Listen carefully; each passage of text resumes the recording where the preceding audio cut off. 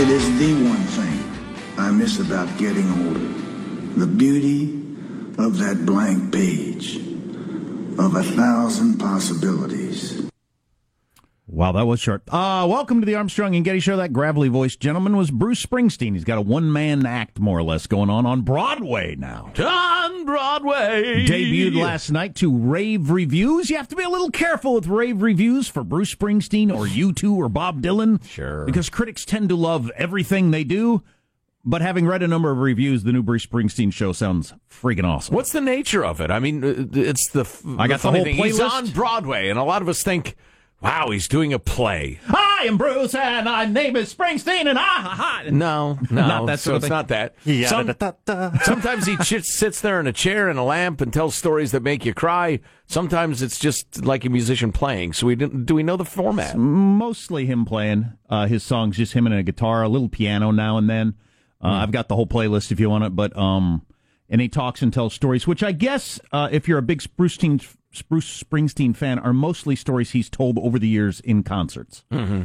So it's if you've been following Springsteen around like some sort of I don't know, deadhead for Springsteen, it wouldn't be new to you, but it might be new to me. Springboard? Is that what they would be called instead of a deadhead? Springboards. Yeah. But anyway, it sounds really, really cool, and it's just a lot of the classic songs, that you've heard many, many times. Okay. So is this second clip we have just music? I think so. Yes. All right, let me hear a couple Brought, by the way, this particular song brought the New York Times reviewer of this 2 tears. Oh, my. The scurrying door slams, Mary's dress sways. Like a vision she dances across the porch as the radio plays. Roy Orbison singing for the lonely. Hey, that's me and I want you only. Don't turn me on again. I just can't face myself alone again. Don't you run back inside, darling. You know just what I'm here for. So you're scared, you're thinking that may... So he is originally, I guess, John Hammond, when he discovered him, thought he would be that kind of an act. Mm-hmm. Guy with an acoustic guitar. Yeah. And so he's kind of doing what people thought he should be doing originally. But going back to his roots, that happens to be one of my favorite songs of all time, so it's difficult for me to comment on it. So the critics are going... Why would I say that? It's fantastic. I want to go see him. Critics are going gaga over it, so just letting you know. Does he jabber on about his liberal politics? Doesn't seem to. Okay. Doesn't seem to. Just childhood stories and whatnot. It's more than 7 hours long, though. Bring a lunch. Oh, boy. Which reminds me once again of the best quote ever about Bruce Springsteen by the inimitable Johnny Rotten of the Sex Pistols. When told that Springsteen plays 4-hour shows, Johnny said, "Why would he do that to his fans? Does he hate them?" Oh, boy. So, listen, we've got all sorts of good stuff coming up. A little expert view of the decertification of the Iran deal. Plus, the president's move in the wee hours or overnight or something or other. He announced that no more subsidies for insurance companies before Obamacare. Which may be just designed to hurry along the inevitable collapse. That is certainly going to be the effect. According to a number of experts. Yeah. And some more Harvey Weinstein stuff, if you need any more of that. He's, more of the same. He's a scumbag. The weirdness of his contract, all that sort of stuff. Yeah. And how NBC absolutely tried to stop this story from coming out and couldn't contain it. Interesting. The president of the news tried to stop this from coming out. And the friends on the left are attacking him for it. Yeah. Interesting. So I don't know if you've heard there are terrible wildfires going on in Northern California and well, up and down the West Coast, but particularly in the northern Bay Area of California. A number of kind of side notes of varying degrees of seriousness. For the National Football League is keeping a close eye on whether the Oakland Raiders ought to be playing the Los Angeles Chargers, a phrase that will never taste good in my mouth, by the way, Los Angeles Chargers. Whether they can actually hold the game because of air quality, which is miserable, but it all kind of depends on the wind. So they might switch the Raiders to Levi Stadium, where the Chardonnay and cheese-eating 49er fans do their thing, to to hit an old, tired cliche. Or the mayor of San Diego said, hey, you can use Qualcomm Stadium where the Chargers used to play. And it's unclear what they're going to do. If 49ers fans are eating cheese and drinking Chardonnay now, it's at home. It ain't at the game. Looking at the stands. Yeah, that's a good point. Also, Stanford and I think Cal Berkeley have games, so everybody's keeping an eye on the air. Because if you got these heavy particles in the air, it's awful. You can't have the players running around breathing them. Which brings us... How about the fans? The hell with the fans. How about the 80,000 people in the stands? They'll be fine. You know, it's not good for y'all either. Although, unless you're like a big fat guy and can barely make it up the stairs to your seat, you're not huffing and puffing. Remember when that guy... They would do the players terrible damage. Remember when that guy passed out on top of us at was that a Carolina Panthers yeah. game? Harvey Weinstein? Guy actually, I believe the man was inebriated. My God. Fell completely over. He was one of the drunkest humans I've ever seen. He collapsed in our laps. And it was funny. Hilarious. It was funny completely lying down across the row. I didn't know exactly what to make of it. I wasn't sure what he was doing. So I was like, hey, now, buddy, come on now. And Jack, who's a bit more of the experienced plier of the super drunk scene, I guess, immediately said, get out of our way, you drunken idiot, or something. And he threw him, and he hassled him and threw him away. I was like, oh, is that what's going on here? Joe believed it was a medical emergency of some sort. We should help him. Well, no, it's no good for anybody's lungs to be breathing this crap. Which brings us to the next story, which is that the air quality in the Bay Area, which is just unimaginable. There are times in San Francisco and all the suburban areas, depending on the wind again, where it looks like an extremely foggy day, but it's smoke. And it's absolutely miserable for you. Large particle pollution. It's terrible for your lungs. We now have the same air quality as Beijing. Really? Yeah.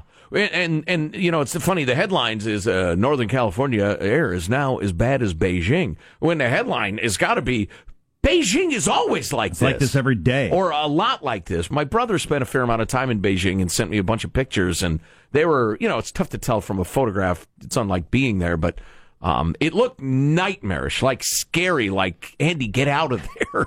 Well, you shouldn't be there. People walk around in masks all the time. Well, right. Said Richard Muller, UC Berkeley professor of physics, and he co-founded a site that tracks air quality around the globe. He said these fires are bringing Beijing to the Bay Area and are allowing us to see what they experience around the clock. On the morning of the 12th, that was yesterday, some parts of San Francisco were in the 151 to 200 range on the air quality index, matching that in Beijing. China. Yes, sir. That's right. Wow, that's just crazy. How do you live like that? By published estimates, it's killing 4,400 people a day in China alone. People die in China prematurely every day, and we pay no attention. Air quality in Bay Area right now should alert us that this is real.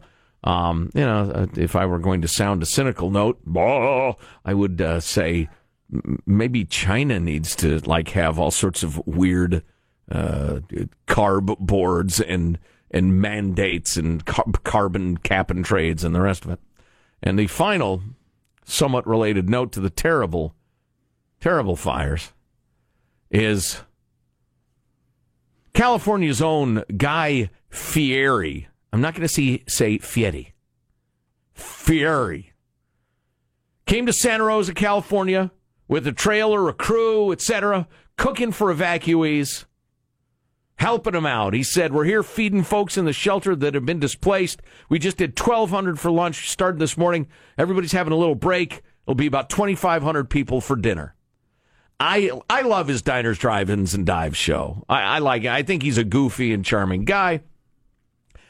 He's getting a lot of criticism, though, Jack, because he showed up to cook with all those people with a wood-fired oven and barbecue smoker, sending plumes of smoke into the already smoke-filled sky. He couldn't come up with a better choice than that, said one critic. Where's the Everybody's a critic. Let's see. Where's the quote? I see it's ironic and kind of funny that, well, you showed up to a smoky area with a smoker.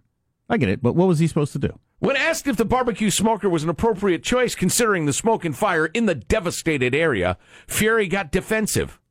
I don't even have anything to say about that, he told KQED. That's a ridiculous question. That's a ridiculous statement. I mean, come on. What do you want me to do? What do we want you to do, guy?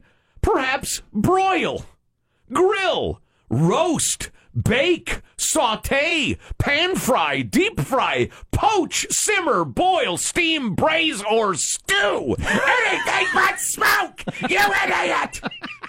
That's what we want you to do!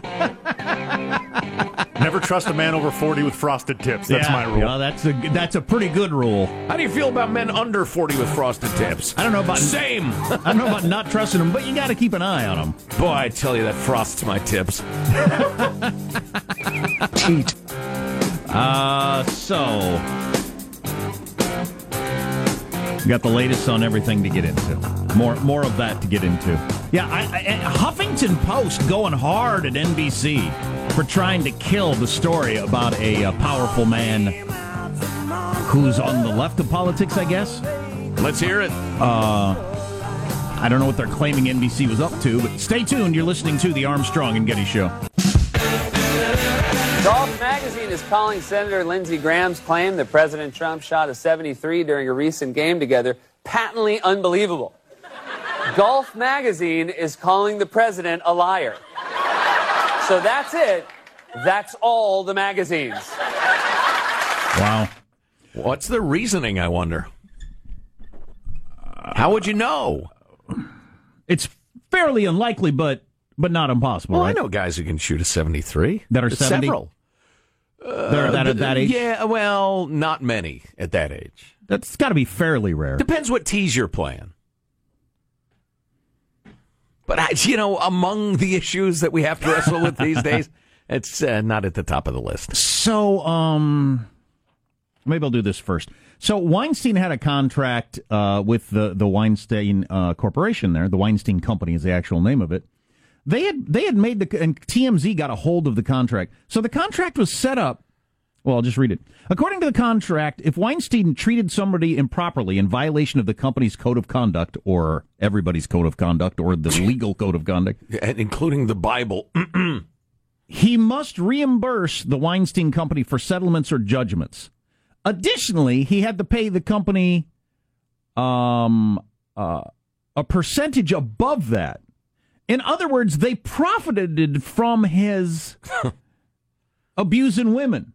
He had to pay the settlement with his own money, right? And then he had to pay like 10% on top of that to the company for a pain in the ass charge, or for whatever. But they would profit when he did this. And then it was an escalating fee every time it did it. Mm-hmm. It started out at about $250,000, then up to $500,000, then $1 million for each subsequent one after that. Well, listen, we've negotiated and signed a lot of contracts in the exciting go-go world of show business. And I'm telling you, if you go to the trouble on both sides of crafting an agreement like that, it is, and this is stating the obvious, I know you're all way ahead of me, that is specifically and painstakingly designed to rein in a certain behavior. Well, sure. So obviously everybody involved in the company knew what was going on. Yeah. That's a very good point. You do not go through and dealing with our contracts for things much less complicated than this. It takes a long time and a bunch of lawyers on both sides to look this stuff over. Imagine how long. We'd like to change the wording from shall occasionally to shall periodically.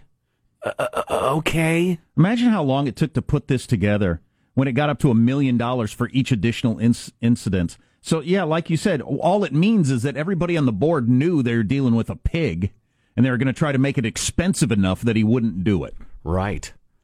And he signed it. Wow. I wonder if he had a budget. Like a line item on his Quicken software for settling with people I molested and or raped. Whoever did this story said the translation of that is Weinstein can be sued over and over as long as he writes a check. He will keep his job. Well, yeah, that's right. That is the other end of it. Yeah, so that's as long as he fulfills that provision of the contract. So the crux on that is that since that's not he's saying that he was unjustifiably fired, and there's rumors that he might be doing a wrongful termission suit agaget the company. Oh, because please of that. do. That's what he was talking about the Please other do. day when he said, I don't even think it's legal what they're doing. All right, good luck with that. So it matters that Ronan Farrow looks like Frank Sinatra, but is actually the child of Woody Allen. It matters to this story. Child legally or biologically? I mean, it's a hell of a coincidence that he looks precisely like his mom's ex. He couldn't look who he more. remained friendly with. He couldn't look more. She remained friendly with. He couldn't look more like a young Frank Sinatra. And not at all like the nebbishy Jewish comedic genius, Woody Allen.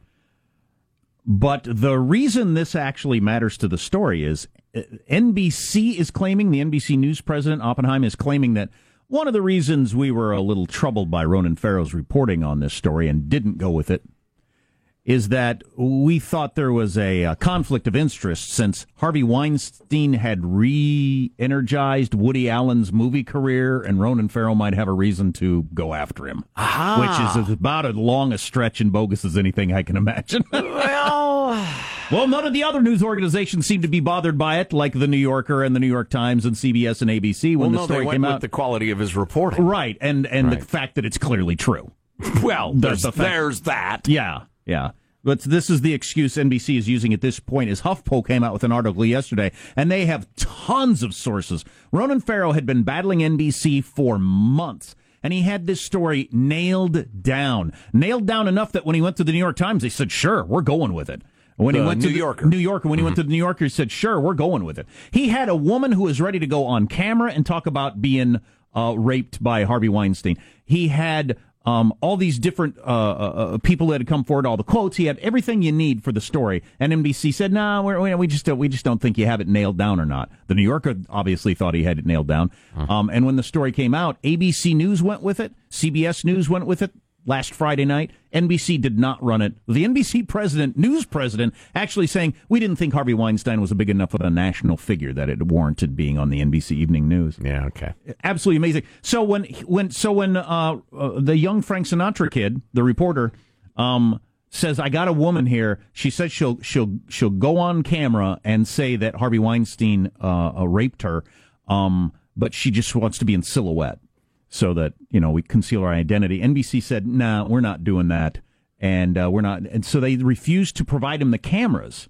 They wouldn't finance the actual report. So Ronan paid for it out of his own pocket. Right, hired a crew. And so NBC went to great lengths to try to stop the story from happening.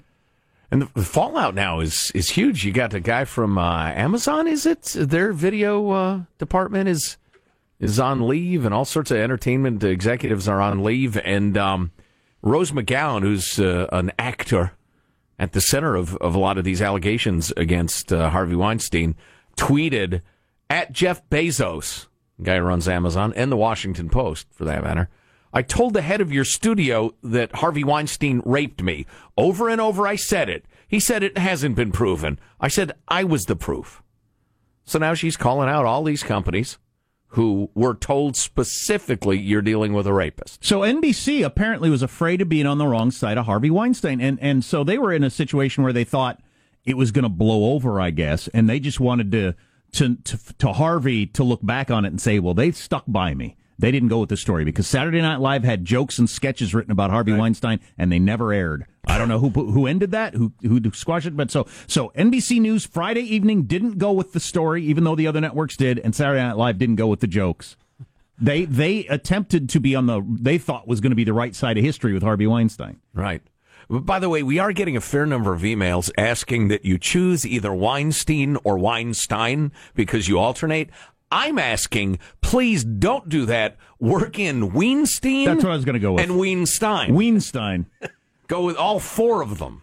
So I had one more thing that I wanted to do. The NBC. So NBC, who said, there's just not enough there to go with. NBC is the organization that this week brought you the Trump wanted to increase the nuclear arsenal, which the SecDef said never happened. And John Kelly is depressed and wants to quit, which John Kelly came in front of a microphone and said yesterday, I'm not, and that's not true. And one of the stresses in my job is false reporting that I have to deal with. So NBC was willing to go with those sources and those stories. Right.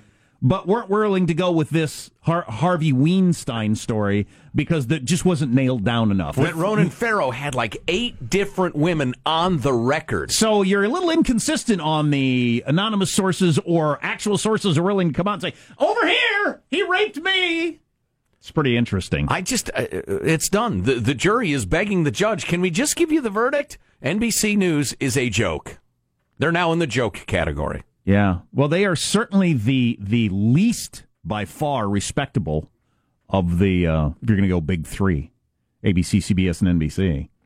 I mean, that's just amazing. The same week that you went with those other stories that have now been at least partially discredited, yep.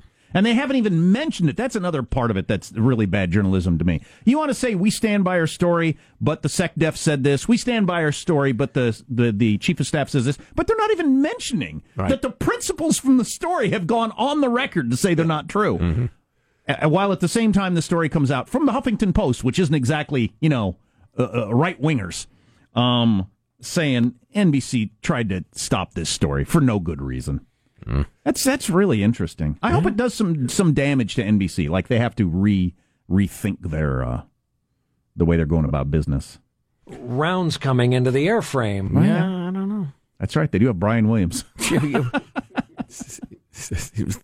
Enough said. Yeah. What's coming up in your news, Marshall Phillips? Bodies float by. Yeah. We got new worries about California's raging wildfires, already the deadliest in the state's history. Donald Trump upending Obamacare, and what's old is new again. For example, the Razr flip phone. Stories coming up minutes from now. Armstrong and Getty. Really? I had one of those. It'd be great if it was a phone. Hardly a phone. I don't really need a phone. It's a little computer. I almost, back in the day, it was kind of cool to now have a phone I can travel around with. I don't even need a phone anymore, since I can text and tweet and stuff like that. I don't really need access to a phone. Stay with us. You're listening to the Armstrong and Getty Show.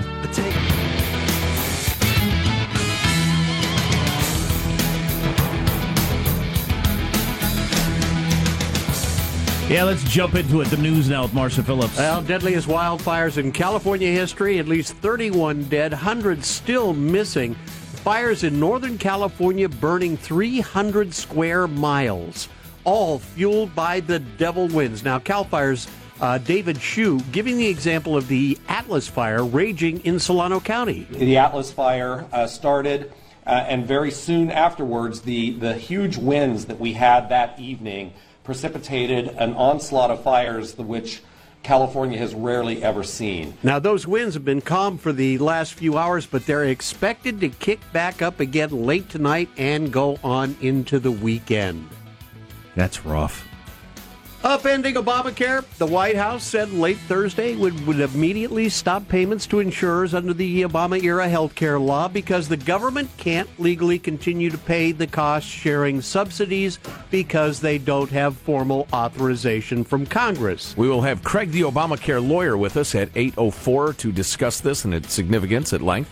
President Trump's chief of staff, John Kelly, made his first appearance at a White House press briefing. Kelly telling reporters he was not brought in to try and control the president. He was brought into that job to instill order in the Oval Office. And while he's calling it the toughest job he's ever had, he denies having a tense relationship with his boss. Unless things change, I'm not quitting, I'm not getting fired, and I don't think I'll fire anyone tomorrow.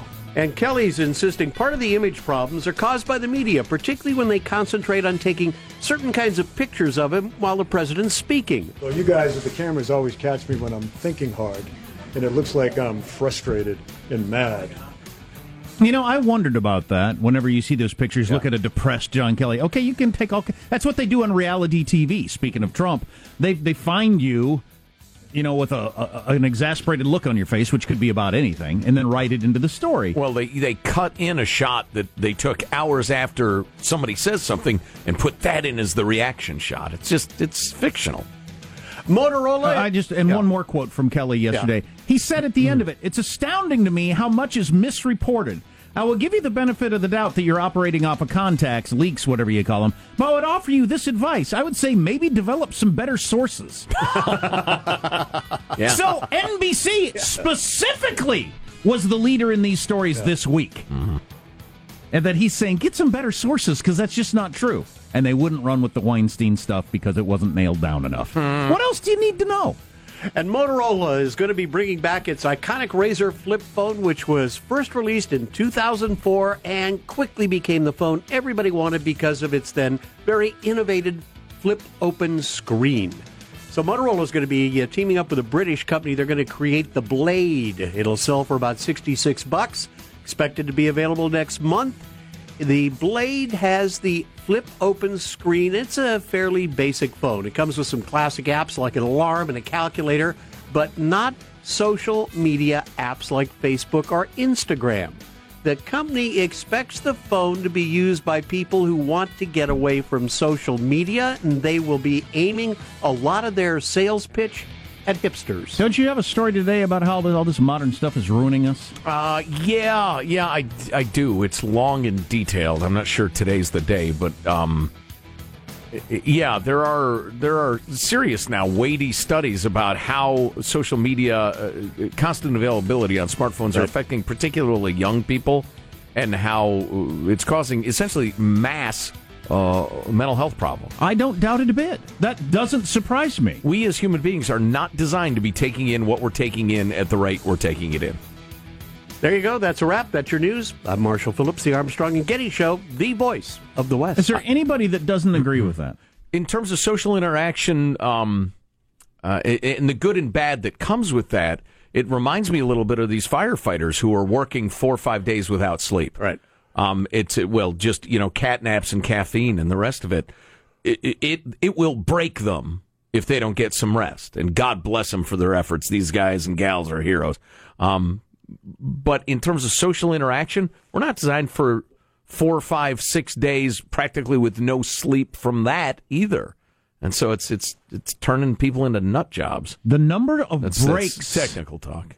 Somebody should do a good study on this, but the number of breaks you used to get mentally per day, maybe you're sitting on the subway, some sort of mass transit, maybe you're standing in line at the coffee shop, whatever, just these little mental breaks where you just kind of sit there and zone out, that everybody now is just checking their phone, so you don't get the mental break. Right. There has to be a major change in that. Hours per day to almost zero. And those of us who work for a living full-time or, have various enterprises going on, you can't picture how much kids, including young adults who aren't fully employed, and some who are actually, you got to trust me on this. It is a constant. They are attached to it. They are always staring at it, always posting this and looking at that and the rest of it. It's very odd. I find myself sometimes I'll be watching kind of a slow-moving TV show, and I just reflexively start to reach for my phone. I need better input. Yeah, and then I'll hear something else, like, oh, wait, what did I miss? And then I have to rewind the shit. Like, it's gross. I hate myself when I do that. Oh, yeah, I do it too. It is weird. We have trained our brains in a obviously not healthy way, and we all recognize that. And I should point out, and we'll get to this, maybe Monday would be a good day for it, I don't know, that the lady who is the main go-to scientist in this article makes it clear, I don't have any particular need to or desire to compare this to what used to be. She said, that's not my field. My field is understanding what people do and how it affects their mental health. So listen, this is not some sort of nostalgia thing or a kids these days thing. This is a study of the effects it's having on people's psyche. I think we just know that. I don't think anybody's denying it, honestly. No. But boy, it's hard to communicate to youngsters that, look, you're doing yourself damage. They don't want to hear it. And it's going to be hard for me to communicate you got to slap them around. It's going to be hard for me to communicate it when they see me doing it. No. That's bad for you. I'm staring at my phone. Who said that? Where'd you learn to do drugs, Jimmy? From you, Dad. Yeah. I learned it from you. Oh, yeah, that's right. I forgot. So we're going to talk to Stone. We're going to talk to a healthcare expert about what the latest Trump maneuverings mean. We'll do that in about 15, 20 minutes. You're listening to the Armstrong and Getty Show.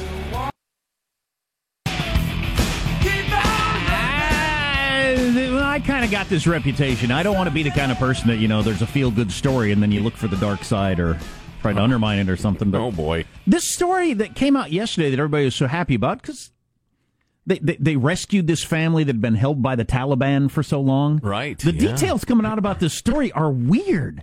Why'd you take your pregnant wife hiking in Afghanistan? Why did you continue to have sex and children while in the captivity of the Taliban? So I'm trying to read more of these interviews. Why not? Trying to read more of these interviews and figure out exactly what was going on there. Yeah. Oh, well, it's quirky, I'll grant you. Well, the immediate portrayal was just kind of awful, an American family captured by the Taliban and held for years. You took your pregnant wife to Afghanistan to go hiking around the mountains. Who does that? Well, maybe she likes to hike. Right. And if I'm in the clutches of the Taliban, I'm saying to Malalemo, I'm saying, hey, she's my wife and all. Oh, yes, I know. Well, we're working on building a family. A man has needs, a woman has needs. What's your point? Well, you're keeping it. Do you mind if we, husbands said, well, of course not. Well, this is none of my business. So they went ahead, had a family. Yeah. I'm glad they're free now. I hope they didn't endure horrors. More on that coming up. Horrors. A couple of things about the Mandalay Bay Casino, the terrible Las Vegas shooting, the nightmare, etc. The changing timeline. Yeah, and I'll get to that in a second or two. The story, as of a day or two ago, was that the security guard was shot down, and it was 6 minutes before the shooting of the concert began, and the crowd below, and that nobody had called the cops in that intervening 6 minutes from the casino. We got a couple of emails on that, but this one in particular I'd like to feature from Brad. I used to sell to the security departments at casinos. The MGM Group was my largest client. They own Mandalay and about half the Strip casinos. The security infrastructure is amazing. Lots of former law enforcement plus extensive use of technology. Huge staffs and budgets. Hard to believe there was any delay in coordinating with law enforcement. Local, state, and federal is often on site. There's much more to come out on this story. Yeah, my brother's done security at casinos before. He was a fairly highly trained, a lot of military experience guy. I know they hire lots of people like that. Which was my assumption when we were talking about it the other day. So the fact that somebody'd be firing into the hallway and then nobody would think of calling the police or doing anything about it is pretty weird. We had one person posit that nobody wants to make a decision anymore unless there's a specific rule or policy that says they should take action and tells them exactly how. We're stamping out independent thought.